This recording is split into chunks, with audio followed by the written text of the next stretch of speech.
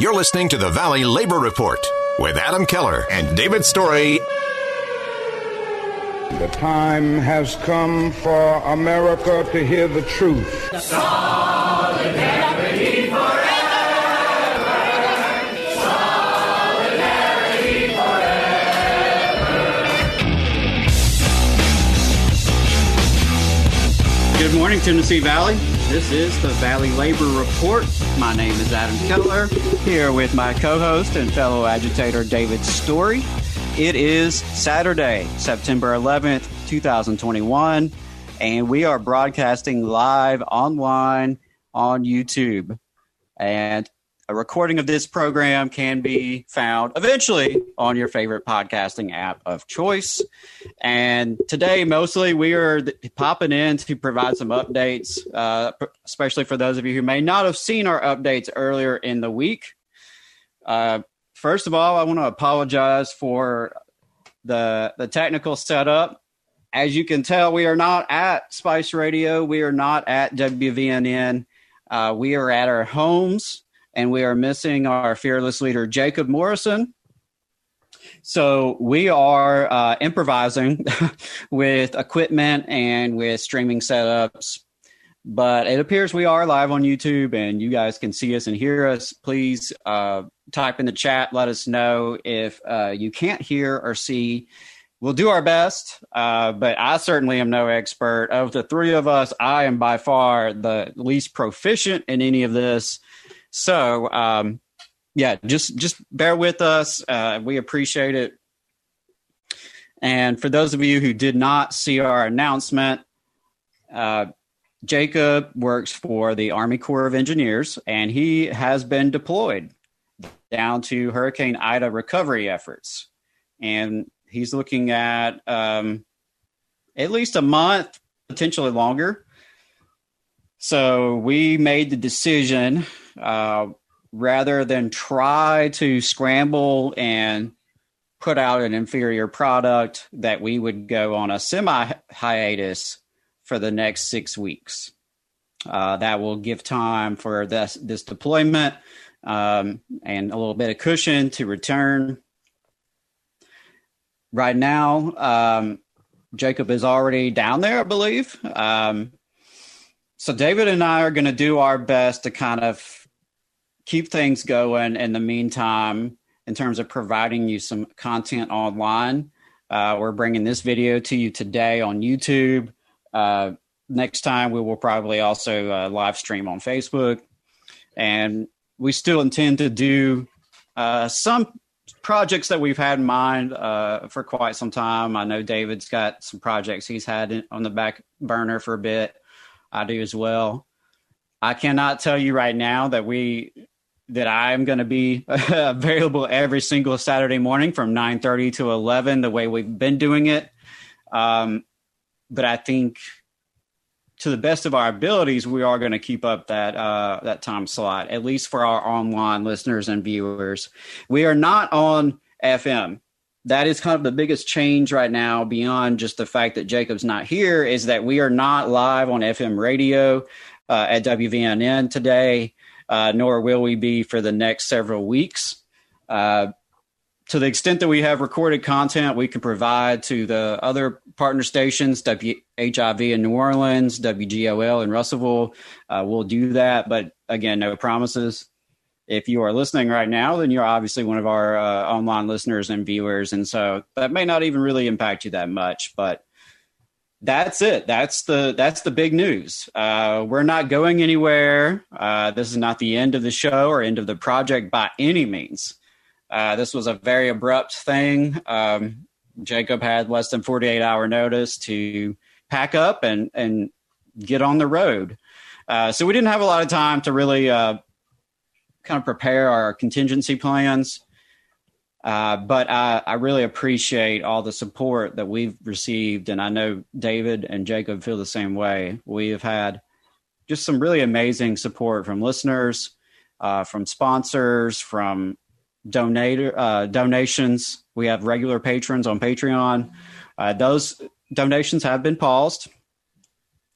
We've also notified our sponsors. We're not going to be trying to collect any donations for right now while we're on this semi-hiatus. And our plan is that once Jacob's back and back in business, we are going to be back as a show bigger and better than ever.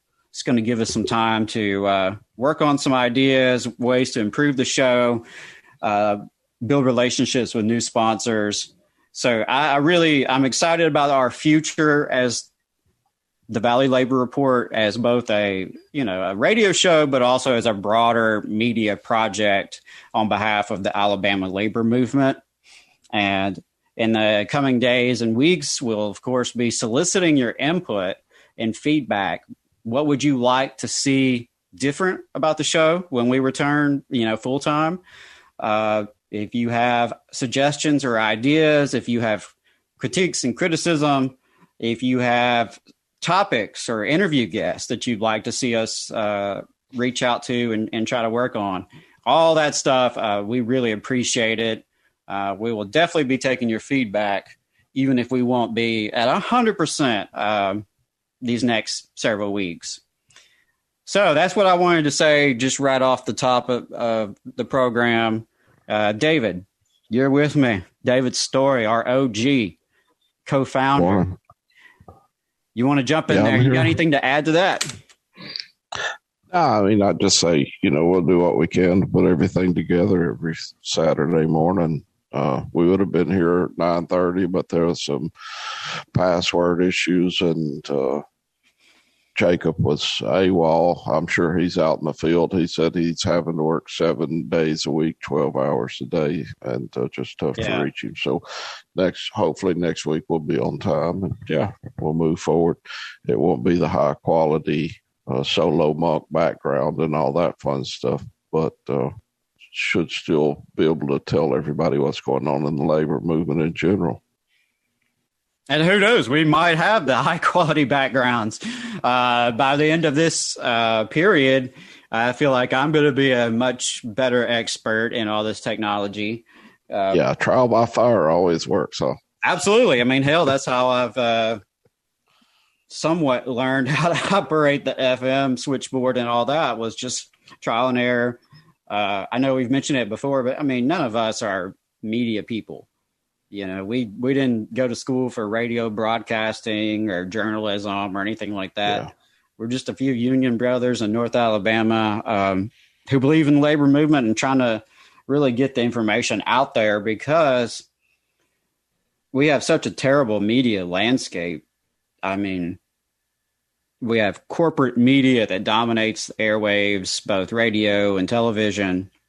So much just total nonsense that's online that your Facebook feed and other social media kind of generates and feeds to you nonstop.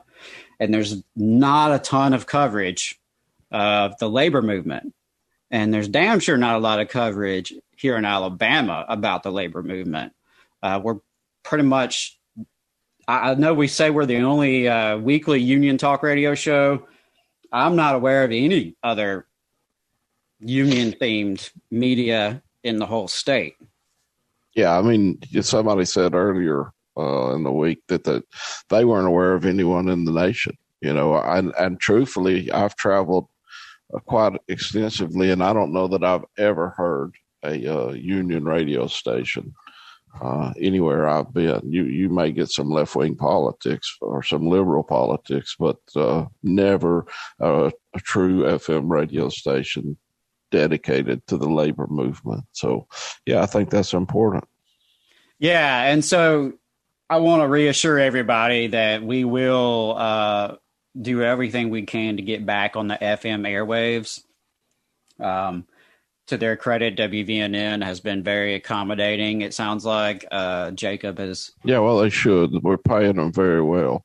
We are. And that's one of the things, in this period of, hey, let's kind of reassess everything. I want to gauge listeners and see, what do you think about that? Is WVNN working, really? I mean, is it something that you believe in as a listener? Is it valuable to be on the airwaves of a conservative talk radio station that hosts folks like Rush Limbaugh or RIP, and those types. That's something that I know Jacob from the very beginning felt strongly about, that it was good to be in that space. For one thing, if we're not there, then hell, some other right-wing asshole is going to be rambling on instead of us. So at least we're providing some kind of alternative there. But, it also could reach people. We have conservative folks who normally listen to that station who get exposed to our material.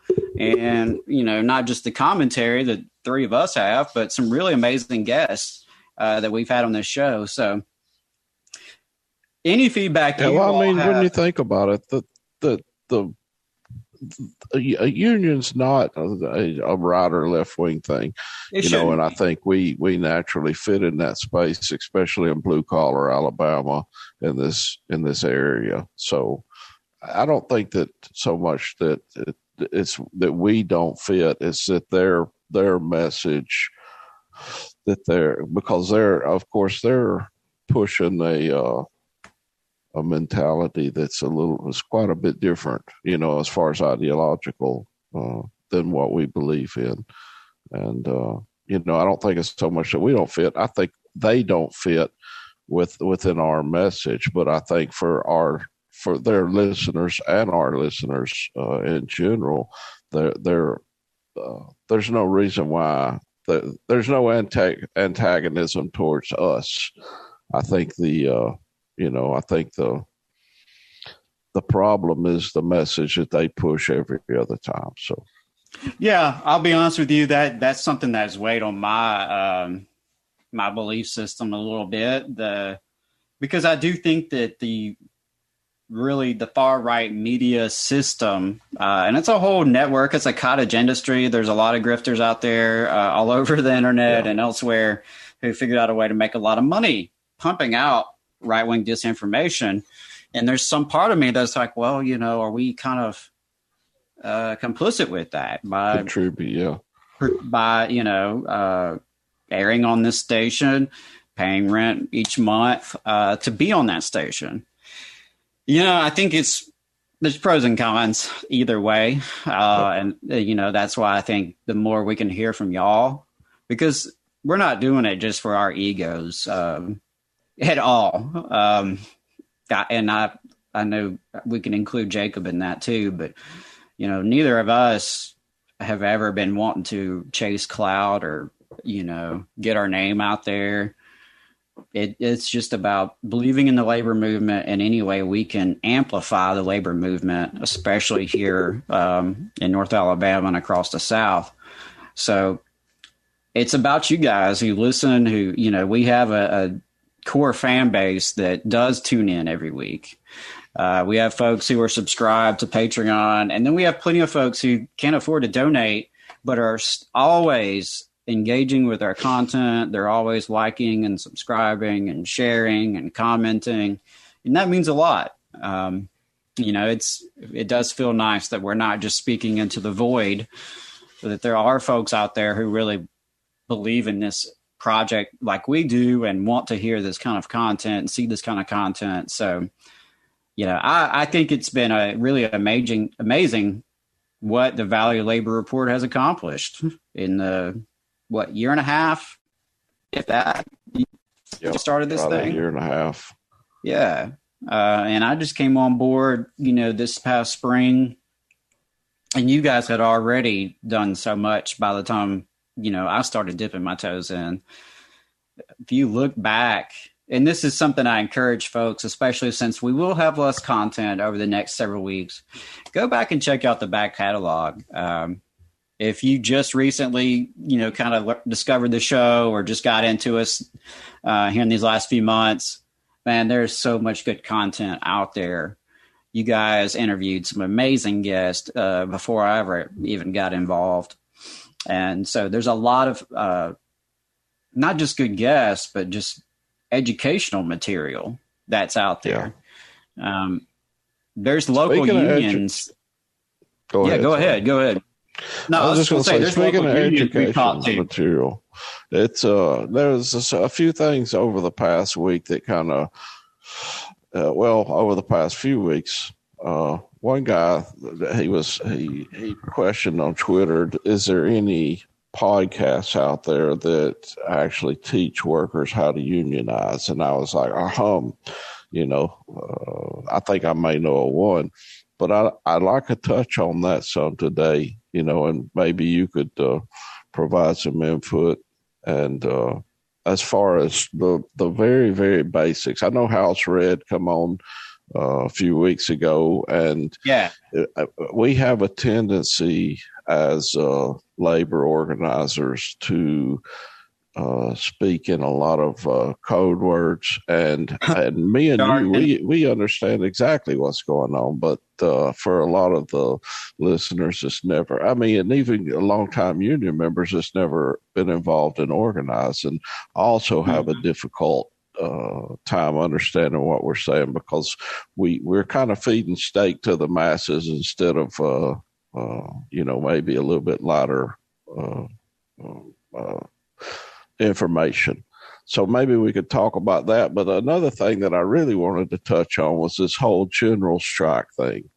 This, and you probably had not seen it as much as we have, because you're not real active on Twitter or social media, right. But there's a tremendous push right now within some left spaces, and it's people that they have just enough information about a general strike to try to put something together. And there's really not a whole lot of understanding in this specific area that people understand the amount of time and organizing it takes to put together a general strike, or even just a regular strike. We went on strike at my facility on our last contract. There's roughly 300 members. It took us almost a year to put that together, a plan and organizing, and getting all of those support systems in place in order to support 300 members. And we've got people calling for, and it's in our city, people calling for this. And I'm just thinking we need to educate these people on why this is not an attainable idea right now. Yeah, I'm familiar with what you're talking about. And one thing that's, I think, kind of connected to that is I've seen people say that the high turnover that we're seeing in the job market right now, and just the massive amount of quitting that you're seeing among workers, which is true. That, that's a real phenomenon. We have a super high rate of quitting jobs right now. And wages are going up, et cetera, et cetera. And they're saying that's sort of a de facto general strike, that workers are, kind of spontaneously rejecting, especially some of these lower paying service sector jobs. And more of an organic. I get that, but that is not the same as a general strike. I think it's a phenomenon that may play into the formation of a general strike. It's something we have to be aware of in terms of, the conditions out here in the economy. It may indicate that the workers in the American economy are more interested in this sort of activity. But you can't just post some memes on social media and say, hey, everybody, we're going on strike on this date.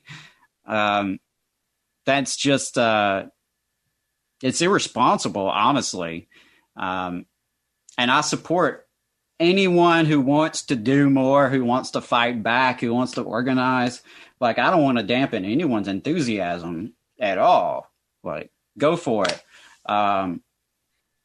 But I think those kind of things can be demoralizing. Yeah. Like, if you're one of the people who's really into this and you think, all right, yeah, we're going to go on general strike. Hell, I don't even know what day it's supposed to happen. But I think it's sometime I think it's October something. I don't know. Okay, I don't know when it's supposed to happen, and I'm, kind of a labor guy. So if someone like me doesn't know, clearly there's some work to be done on spreading what the goal of this is, and I think what you have is if a handful of people statistically go on general strike, well, that's like basically a protest. Your employer is probably just going to see it as either you didn't show up that day or you took a day of personal leave or whatever. I don't think corporate America is going to see this as a general strike. Yeah. Yeah, and I think it's like you said, it's not meant to demean anyone. It's meant to educate people and make them understand or help them understand what it takes. And for one, it takes the labor movement to be involved, not one union or a couple of unions, but the broad labor movement. And it needs to be organic. It needs to be grassroots. It needs to be developed inside labor councils. The North Alabama Labor Council, for example, this is something that if you want to do, you should be going and speaking with all the labor councils in your area, telling them what your thoughts are, getting their input, and then having those labor councils go to other labor councils with you. This has to be, it can't be something. Social media has given us this opportunity to communicate quickly with a lot of people, but not everyone is on social media. And so if you can get a couple of thousand likes on a general strike page, that's fine. But we're talking about hundreds of thousands workers across the state of Alabama. Multiply that times 50 states. I mean, this is it's insanity. And it needs to be done at the grassroots level, and it needs time to develop. I mean, for example, take a look at what's going on with the PRO Act and how DSA and the AFL-CIO has organized around the PRO Act. You've got people all across the nation calling their senators, talking to their senators. It's still not culminating in the passage of the PRO Act. So to use that as an example, it takes a whole lot of work, and this work's been going on not just during this administration. The PRO Act started during the previous House of Representatives. They passed it during Trump's administration. It never could get to the Senate. So I mean, we're talking about 4 years just working on one piece of legislation in order to get all the workers on board for a general strike. It's going to take years, not months. Right. Yeah. And I think strikes are a way to demonstrate your power, and they can build your power, towards the next, what comes after the strike. But they are a reflection of the power you already have. Your capacity to pull off a strike is going to be determined largely by the capacity you have as a movement or as a particular union. And I remember having that conversation with some educators last year that I was representing. With the start of the school year, there were some talking like, hey, we need to walk out. We need to do a sick out. We need to go on strike. Okay, cool. Like I'm behind you, but it's one thing for you and a handful of, folks, a militant minority, so to speak, to be down for that. It's another thing to be able to commit that you can get 90% of your building to walk out. Yeah. That's two different things. You have to start with that militant minority. And to me, that would be kind of my message to the folks right now who are engaging in this. I support your enthusiasm, especially those who are maybe just now kind of waking up politically or in terms of labor politics. Maybe COVID and this recession has gotten people fired up in a new way. And if you're looking for ways to fight back, I applaud that. I'm with you. But it's not going to be as simple as just picking a date, putting it on Facebook and Twitter and spreading the word. That's not it. And I think it may also be helpful. Now, here's the history teacher in me. It may be helpful for folks to get familiar with some of the general strikes that have occurred in American history, and also some of the general strikes that do occur more regularly in other countries, to have a feel for what does it actually look like when it happens, because that's not something that most of us have ever participated in or seen. In fact, I don't know very many workers in the United States of America who've ever been involved in an actual general strike. So it's, this is not something that we can easily just pull out of our ass. Yeah, and when you think about it in those broad terms, we have roughly, I think it's 11% of the workforce in the United States and actually a labor union. Mm-hmm. That speaks a lot about what kind of support you're going to get for a general strike. Because I'll be honest with you, if you can't get people to organize in their workplace, you're certainly not going to get them to walk out of their workplace. And if you get them to walk out of even a small percentage of those to walk out of the workplace, what are you going to do to get them back in? Mm-hmm. What does it take to get somebody back in? Because, we've always said when we organize around strikes for our contract, the most important thing is to have a plan to get back in. Right. Once you're out on strike. It's real easy to walk out. But you've got to have some goals, you've got to have demands, and you've got to have someone making those asks and the demands, and everybody's on board. This is what we want, and we're not coming back until we get it. And right. if there's not that broad consensus, then you're going to lose people. People are going to lose their jobs, and it's more detrimental to the labor movement than showing the power of walking out. Yeah, that's where it worries me, is that it may actually be counterproductive, because if it shows up and it's a big flop and 99% of the country doesn't even know it happened, and the 1% who does, yeah, maybe they lost their job over it, or really accomplished very little. I think that can demoralize people more than just not trying anything at all. And that's definitely not what, either of us would ever advocate, to not try. So yeah, I'm all about the energy.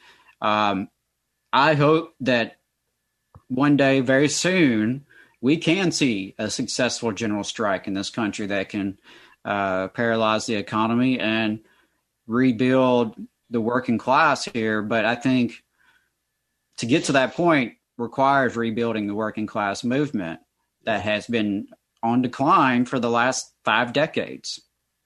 Some may even argue earlier than that, quite frankly.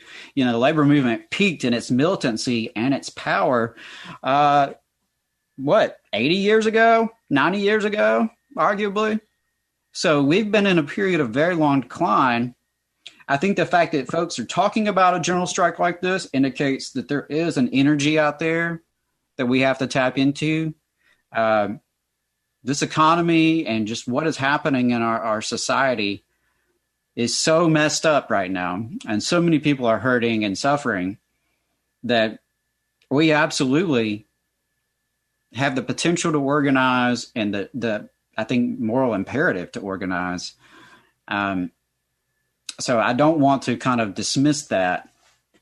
That's just not the same as saying, okay, everybody, Halloween, let's all walk out of our jobs without a real plan. Something you mentioned I think is so important is you got to have an idea of what victory looks like. Yep. Now, victory may be, for one day we're going to have a show of force. And that's what happens sometimes in other countries that I've read about, where they have a general strike, quote unquote, is basically it's a one-day thing. It's sort of understood that it's not going to get too out of hand. Everybody's going to be on strike that day. The buses aren't going to run, the trains aren't going to run, everything's going to grind to a halt for that day. But then they're going to go back to work the next day and everything picks up like normal. You get 48 hours of good news coverage out of it, and maybe some lost profits from that one day, but not a huge socioeconomic shift. So I think that's just some things that I want folks to consider. I think a general strike is more.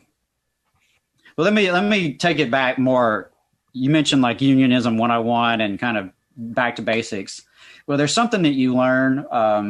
And you and I and Jacob sat at a labor notes training where I think they did a good job of this and talked about escalating actions.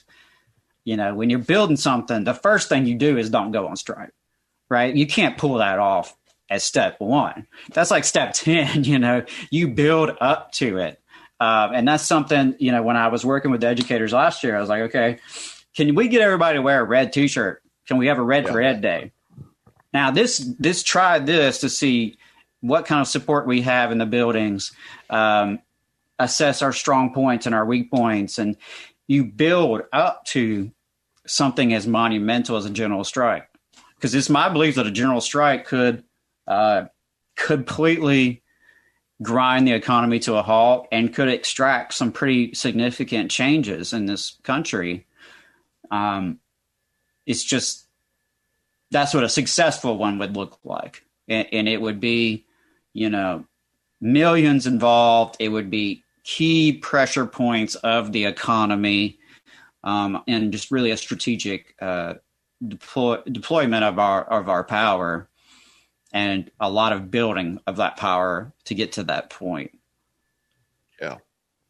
Also, this is not the first time I've heard this stuff, dude. I mean, you've been around. It comes up every year. Right. You've been around longer than me. And, every year or two, there's some, like during the Occupy days, which is when I first really was getting very political. I remember talks of that too. Yep. A couple months. No, it comes up, and it generally comes up in spaces where you have fairly new leftists, fairly new people coming into the labor movement. They're doing a little bit of reading, and that they get the cart ahead of the horse. And like you said, it's good to have that kind of fire, but it's also good to go at your actions with a purpose and with a good plan. And a good plan isn't building a website 2 months ago and saying, hey, we're all going to go get general strike. A good plan is get involved in your local union, get involved in your labor council, and start having these discussions years in advance. Yeah. I mean, do you have a cadre of folks, right, that you live near that you can count on? Where if it hit the fan or if there was going to be a strike, you've got some folks that you could call that you feel pretty solid about, that you have the relationships there to pull something off. I mean, you don't do collective action individually. And I think that's one of the obstacles that faces us really as working class people, is that in this country, we are so atomized and individualized. And everything from our media to the economy to our culture really, really promotes individualism. Individualism is kind of the end all be all from popular culture on down. And something that Dr. Richard Wolff was speaking about in his last episode of Economic Update, which you should listen to if you don't, by the way, is the decline in institutions. Church membership is at record lows, union membership at record lows. Even manufacturing is around 10% of the economy. So jobs that are more collective, that require lots of folks together, have declined. the institutions we have where we get together and build community, whether it's through church, unions, even fraternal organizations, your Elks Lodge and those kind of things. All of that has been on the decline for so long that it is difficult for us to even think in a collective way, much less act in a collective way. Yeah, I completely agree. So moving on, what do you think about these unions? What about organizing around unions? There was some talk last week, and one of the guys said, is there anywhere that teaches workers how to organize unions? And I don't even know if this is moving on. Maybe it's playing off the last discussion, and build and power. Part of that organizing up to a general strike is building power, and building power is not going to be done without unions. You may be able to talk to your coworkers and get a few, but that ability to communicate, there has to be a organization or a structure in place to be able to communicate with workers across the country and across the world, really. And there's no other organization that bridges that gap and allows that ability to communicate quickly than unions. And like I said, House Red had discussed some of this last week, but it's difficult to cover in an hour and a half, and especially difficult to cover for us coming from the level that we're at, to be able to tell people this never even talked about unions before. This is how you do it. Mm-hmm. In this short amount of time frame.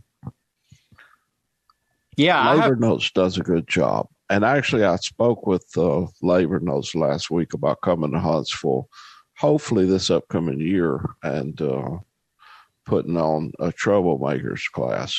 I hope to facilitate that. But and kind of in the interim, there was some questions about it, and I thought it'd be good to talk about the very, very basics of where to start. Yeah, I point people to Labor Notes too, because I think they do a great job with that kind of education and training. But yeah, I can think of friends of mine that, politically are on the same page and they're big believers in unions, but have never been exposed to one in their actual life as a worker, never heard of one entering their workplace, in some cases even their industry, wouldn't even know where to start. Which I would say one of the most basic things is you got to know who the employees are. Who are the employers? Who are the employees? Who would be considered management? Who's considered a worker? What are their names? The more data that you get from the institution, and not necessarily from the institution, but about the institution, I think that's one of the earliest things is actually knowing what it is that you're dealing with, along with building relationships so that you have a small group of folks that you could actually have, go have a beer with, go have some coffee with before, after work, and have those conversations about, okay, what would it look like if we built a union? Build a committee. Right. Yeah. You have to have a committee before you have a union, and you have to have relationships before you can have a committee. Yeah. And I think that's something that's easier said than done. I mean, I don't want to sugarcoat it. It's not easy by any means to even maintain a union you already have, much less build a new one. And I mean, that very well from your time in serving in leadership. It's hard enough to just maintain, the structures and capacity you've built over the years. Yeah, I can maintain union membership very well. Maintaining involvement is a whole different story. Right. Right. And so that kind of speaks to what you're talking about building that power and building a committee. I don't have a problem keeping my members, keeping them members. I have a problem keeping them engaged. You'll have a greater problem getting people engaged and getting people that's willing to stick their neck out on the line and say, "Yeah, let's do this." But like you said, the early on, the best start is to talk to your coworkers, build those relationships, build that committee. Because that committee is what you'll use to build on and spread out throughout your facility, whether that be a restaurant or a manufacturing or even an office space, is developing those relationships. And you may already have those relationships. You may not have the relationships you think you have whenever you start talking about a union or, building that power in the workspace. There's a lot of friends that whenever it comes to let's see what we can do about organizing, that they want it. They'd love for somebody else to hand it to them, but they don't want to go out there and get it. Right. Well, and I think you just said something very, very powerful. You may have more relationships than you think. There may be people, and this reminds me of Erica we spoke to in our IWW series. People thought maybe she was like pro-management or, not really wanting to get on board, but it's just because she did a good job putting on kind of the face, playing the game facade in front of bosses, so much so that she kind of fooled some of her own coworkers. But the flip side to it that you're really getting at is that there are folks that you think are your friends or that you have good relationships with who, when the rubber hits the road and it starts to become real, things change. And my last local, not IWW, but the local I belonged to before then, there's a guy who I really respected, had so many great chats with, lots of late night chats with, we always hang out with at the conferences and that kind of thing, who we discovered was a mole. He was caught red-handed, leaking things to management, confidential internal union matters that put a bullseye on people, myself being a major one, but not only me, and that's something that you have to be prepared for. And it's, it goes beyond just your mentality in terms of what do you believe in? Do you support unions? Do you support workers? It can get to a much more deeper level, mentally and emotionally and psychologically about dealing with people. And I think that's also something that is a big deal. I don't know how much you run into it, David, but I feel like there's so many people who are struggling themselves that they are having a hard time even building something collective, building relationships, forming a committee, because they're struggling to stay okay themselves. Mental illness is so widespread, especially, after the pandemic. We've got drug addiction and suicide and just so many folks are struggling personally and internally that also hampers our ability to do this. Though I would say that the more you are organized and the more that you have these relationships, the easier it is for you to survive those hardships. I know, me personally, it's been fantastic to know I have brothers and sisters in the labor movement who, have my back. And I think that's something that, if you're having a hard time right now and you're thinking, man, I don't even know where to start. I can barely keep my own shit together. I can't fix this workplace. there is real power in solidarity, and there's real, inspiration there that can change your life for the better. Yeah, well, I mean, nobody can do it individually. That's the whole point. That's the whole point of the collective action, and you shouldn't have to do it individually. Yeah, and I think that is, and I know we kind of run that in the ground sometimes, but that's what the labor movement's all about. It's a movement. It's not just you. It's not just a leader. And anyone who thinks it's that way, they're wrong. It's not about just having, a great executive director of your organization or a great president that you've elected. No, it's about all of us. And I think that's a different kind of mindset than what we're trained to believe. Because everything, even going back to school, it's all about individualism. So you have to kind of unlearn some things from our society and our culture that, you know what, it's not just all about me. This guy over here is getting screwed. I need to help him. I need to have his back. And likewise, when you're on the outs, those folks will have your back. And you have to sometimes have faith in that whatever hardships you may encounter through a campaign or just in life, that there are sisters and brothers and comrades who will support you. Yeah, and it's something to think about because you get questioned a lot about, one of the brothers on the YouTube channel said, "Yeah, I organized some 101," which I assume was a question to get us to talk about this organizing 101. And, like I said, we should have labor notes coming in, but there's a reason why there's a lot of,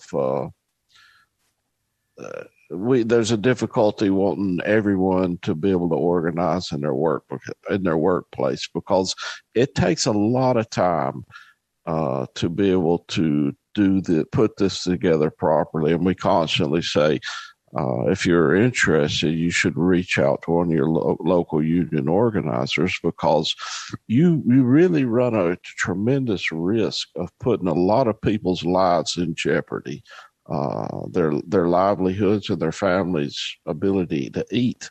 Whenever you have someone fairly new that may be on fire, they may be really wanting to organize, but there's specific steps that needs to be taken. And I hate to keep railing on this general strike thing, but going back to this general strike thing, you're gonna cost people their jobs, and that may not be a big deal for you. You may be living at home with your parents. You may have another income with a spouse or a partner, but there's a lot of people that don't. Right. And in order to organize a general strike or a union, there's processes need to be followed. And one of the earliest processes is protecting people, protecting their livelihood, and getting the union in place without losing those supporters. Yeah, something that this kind of makes me think of, and something I know that's right up your alley, is, mutual aid and even co-ops, because that's, I mentioned earlier, we've had this decline in just collective institutions. We've had a decline in unions specifically. And because of all of that, we really have a lot of work to do to boost our mutual aid and to have more organizations, institutions, whatever the hell you want to call it, more stuff that is by and for and of the people, separate from government, separate from, NGOs and all that kind of thing. The more we can be able to rely on one another and support one another without having to rely on employers and bosses and politicians, the better off we'll be, and the easier it'll be to take some risk.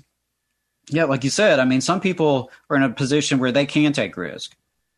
If you're in a position where it doesn't really matter if you get fired, well, by all means, stand your ground.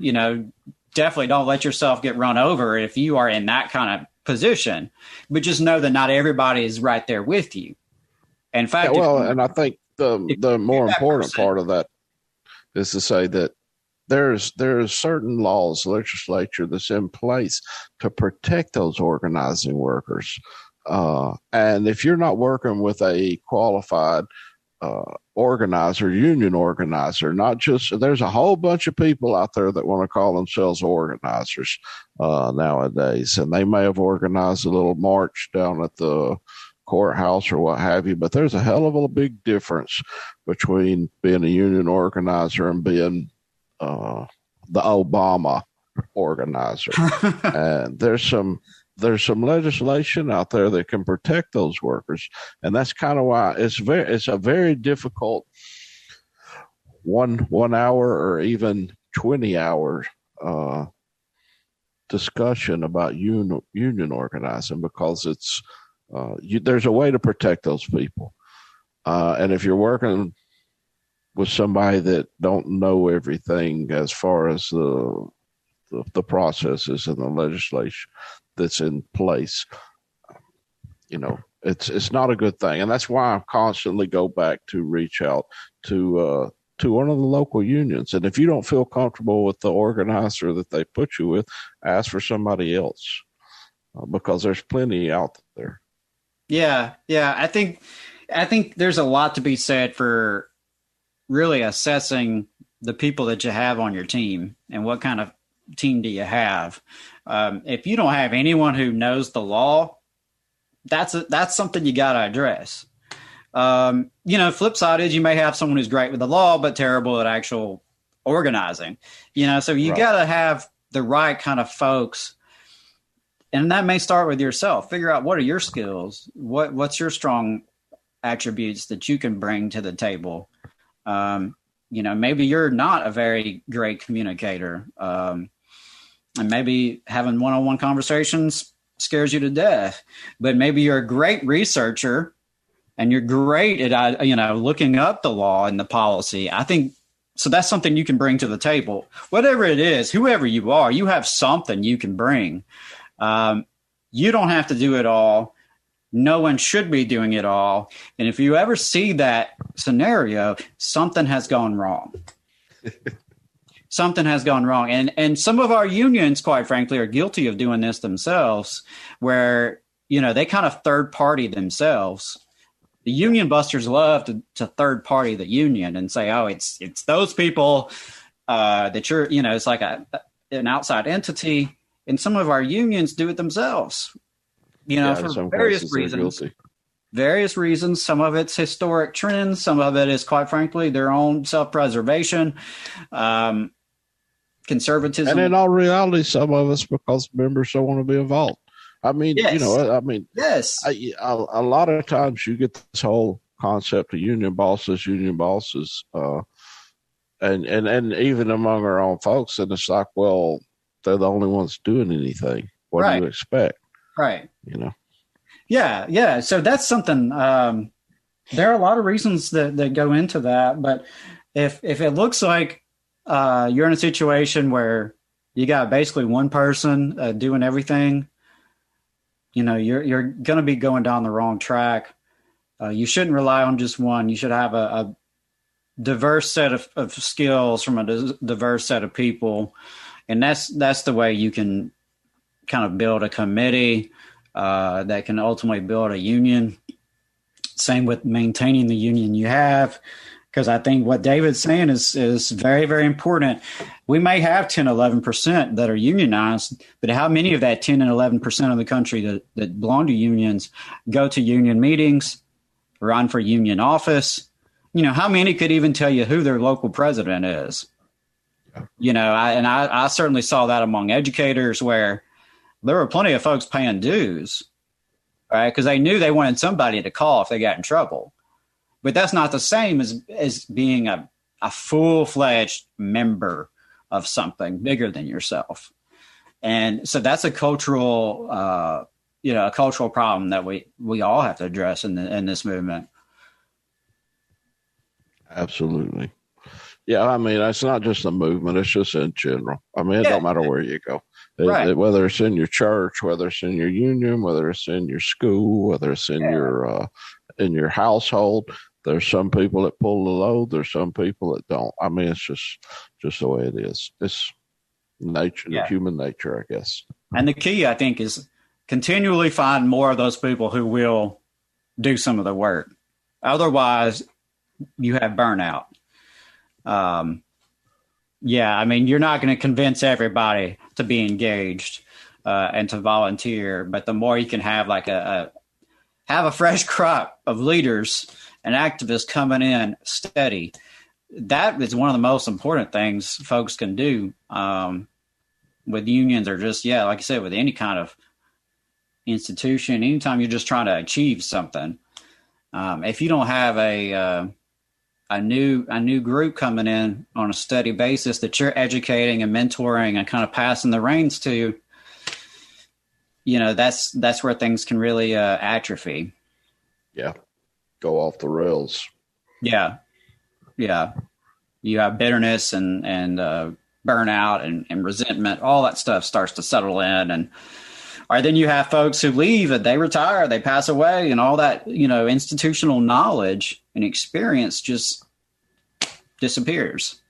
Yeah. And I hope that's something that, if nothing else, with this Valley Labor Report project, we're putting some information out that's available. Maybe you're getting something new or different that you wouldn't otherwise. And that's what I hope, if we're accomplishing anything, I hope it's that there is a wealth of knowledge and information out there to help you. There are people out there and organizations out there to help you. We just got to, stay connected. And so we talked a lot about the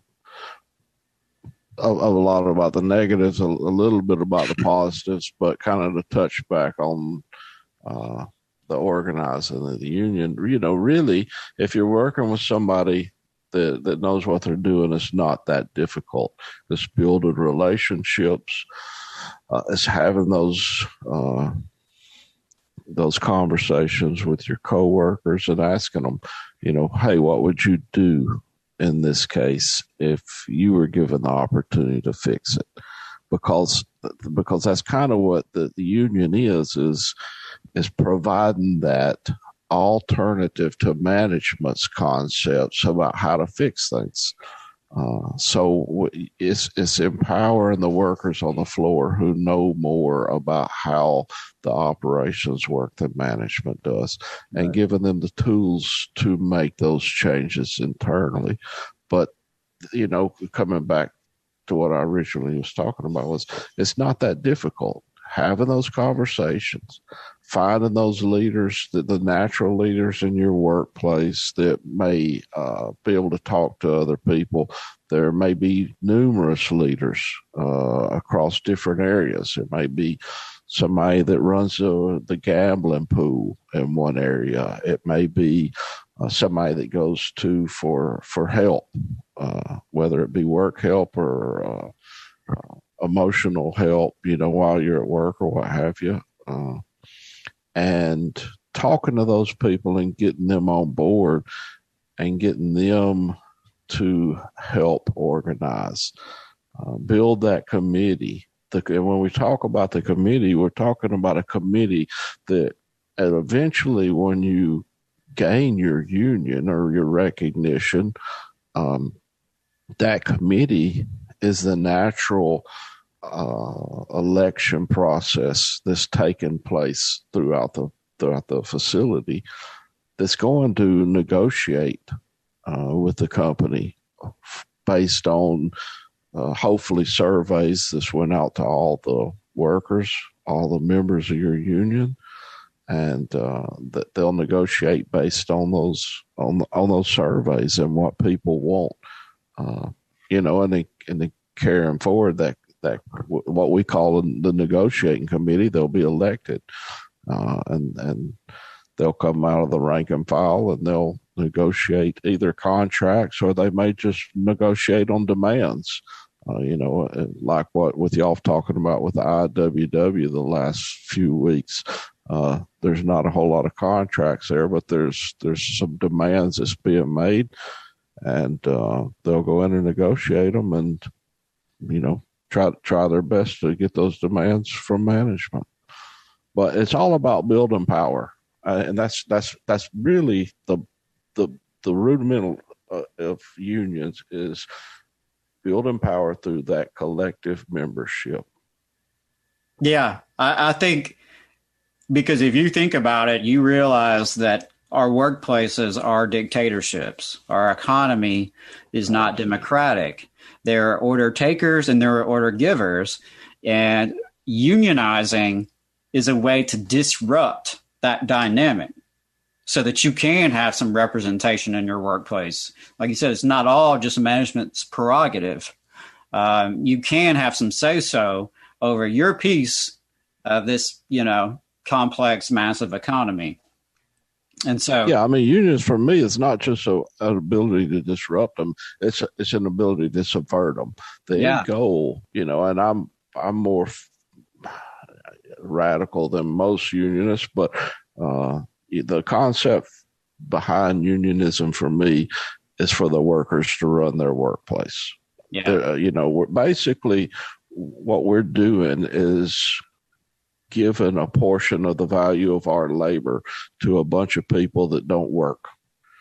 When you look at in those offices, the management folks, they may not be in the office. They may be sitting out there next to you. They may be in a desk sitting right in the middle of you that don't never lift a finger. Or they could be out in the golf course because they can. They could be, but we're working. If you want to talk about freeloaders, then those are the freeloaders of the business. They don't lift a finger to make anything, yet they're taking a percentage of our value of our labor. And so my opinion is with unions, it provides that ability to subvert that management and begin to take over the facility. Some people may call that communism. I don't know. But when the workers are able to run their own, they own their own work, they work, and the value of their labor is returned them 100%, then I believe you're in a better position. Amen about that. Amen. That's what it should be. Not everybody sees it that way. Even some inside our, the unions don't see it that way. It can be kind of a controversial, radical opinion. But that's what motivates me. It's what motivates you. And I think that's what's motivating people to even have ideas like general strike. It's strange to me because I find it hard to believe that that's a radical opinion. Is it truly radical to expect that the value that you are building through your labor, that is returned to you? I mean, maybe I'm strange, but I don't see that as being radical. Right. That those who do the work should have say so over the work. Yeah. It's all very common sense, really. When you break it down, it's just obscured and mystified by so much bullshit that bosses and politicians and their media allies put out there nonstop. From the moment we're there's a concept, there's this idea that we need them, right? Whether that be the management, whether that be politicians. I mean, it's unbelievable, but I'm of the opinion that we don't need politicians. We have the ability to manage ourselves through councils, things like that, through a democratic process. But they've got most of these folks hoodwinked to think that we need them to tell us what is in our best interest, whether that be. It don't really matter who it is. There's a bunch of people that's making a lot of money convincing all of us that we need them. Yeah. 100%. And I think there's also a lot of folks who, for various reasons, are so distracted or so just desperate and miserable that they're not even thinking about any of this, right? And that's part of the plan too, to ensure that you have so many folks out there who are so exhausted mentally, physically, both, to where they're not even thinking these things through about, do they really need their boss? Do they really need these politicians? That's by design. And I think something I saw over the last week or two was about price changes. Cause hell, inflation's all over the news these days. Inflation. So I saw some data about price changes over the last several years. Several decades, the same time period where the labor movement's declined and wages have been stagnant. It's interesting that medical care, college education, housing, things that are really important to you as a human being, to your future of your family, the prices have skyrocketed over the past 50 years.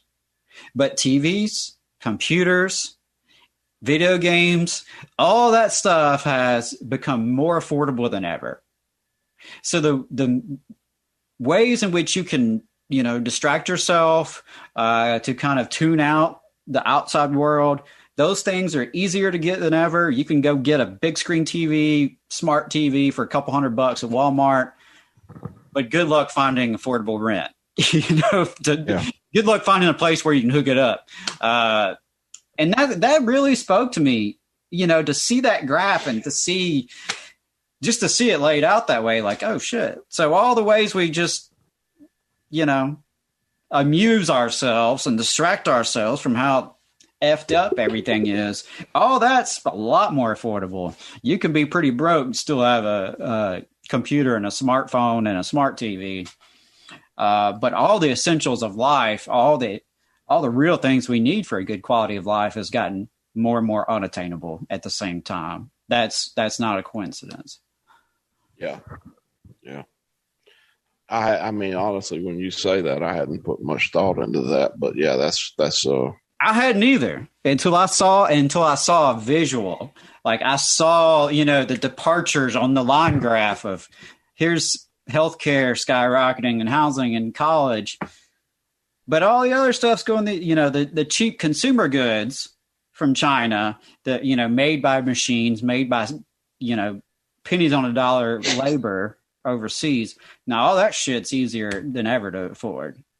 That really hit home with me when I saw that. Yeah. Education's a good. I've looked at that education in the past, and it's insane. It's like a 15-fold increase over the past 20 years, which is you have to ask yourself, where's all this money going? Right.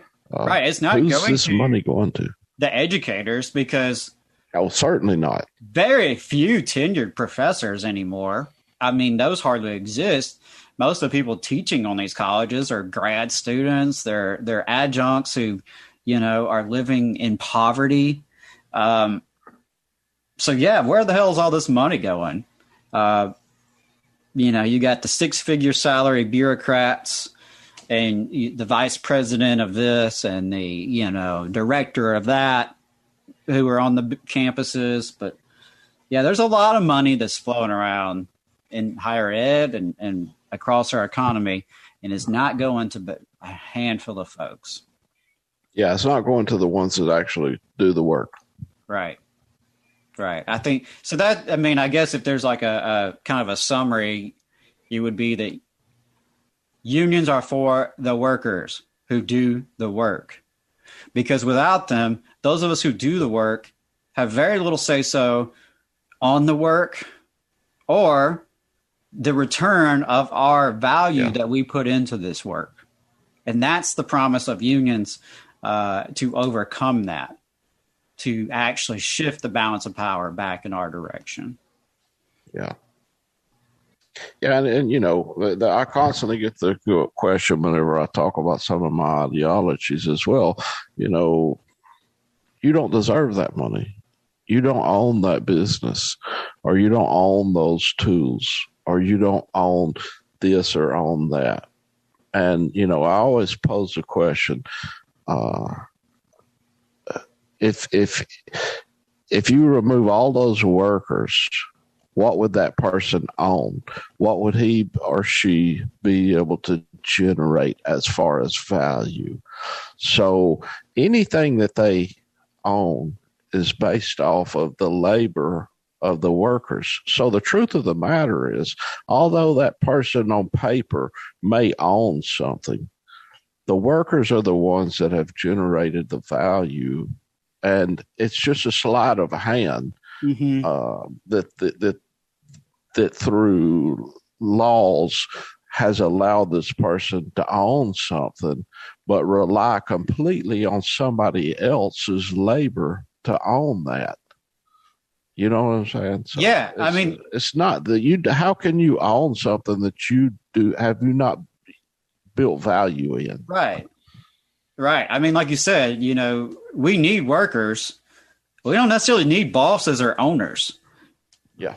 It's perfectly feasible to run a factory, to run a school, to run a hospital, where the actual workers, the people who know what the hell they're doing and are the ones actually doing it every day, are in charge. We don't need people sitting at Wall Street who are just collecting interest and rents and dividends by virtue of their wealth, which, like you said, ultimately all comes down to labor. Yeah. It's all a social product. It's a product of workers in a society. It is, again, despite the individualism that we're trained to see, they didn't build that. They did not do that on their own. They did not own the means of production because of their own virtue or hard work by any means. Yeah, and that's not to say that those people shouldn't draw a salary if they contribute to the value of that product that's being made. But if you're sitting in Gulf Shores while everyone else is producing adding the value to that product, you don't deserve shit. Nothing. Yeah. Seriously. Brother, we're about 10 minutes over. You got anything else? Well, we were a little late, so we ran a little late today. No, I want to thank everybody again for not just tuning in today, but for your support of the program and support of the project. So far, it seems like the reception has been very kind in terms of our announcement and Jacob's deployment and our plans in the meantime. I mean, look, we don't get paid to do this. This is all out of, it's just, like you said when we started the show, we're not professional media producers, content producers. We're not drawing a salary. I've not put $1 in my pocket in a year and a half, and I know you haven't. I know. In fact, we've all lost money on it. Yeah, no kidding. Yeah. So yeah, we do appreciate it. Yeah, I think it's really cool. Those of you who are have been supportive over the time that we've been on the air and who have expressed their support for us during this little semi-hiatus. And like I said at the start of the show, we plan on being back better than ever once that time comes. Maybe it's 6 weeks from now. Maybe it's longer. We're not really sure. Got to play it by ear. In the meantime, keep listening, keep sharing and subscribing. Check out the back catalog and give us your input. I'm going to try to draft a survey this week that we can release for our listeners. And I don't know how many people will take it, but those of you who do really enjoy the program or have supported the program, definitely fill that out once we get it out this week, because we'd love to know, your thoughts and ideas and concerns. And other than that, just looking forward to doing the best we can over these next few weeks. And I think the more we practice doing our home setups and everything, we'll work out even more kinks and still have some great content to put out. So, yeah. I don't really have a whole lot to finish up. Just saying, all power to the workers, solidarity to all of y'all. We love you. We appreciate it.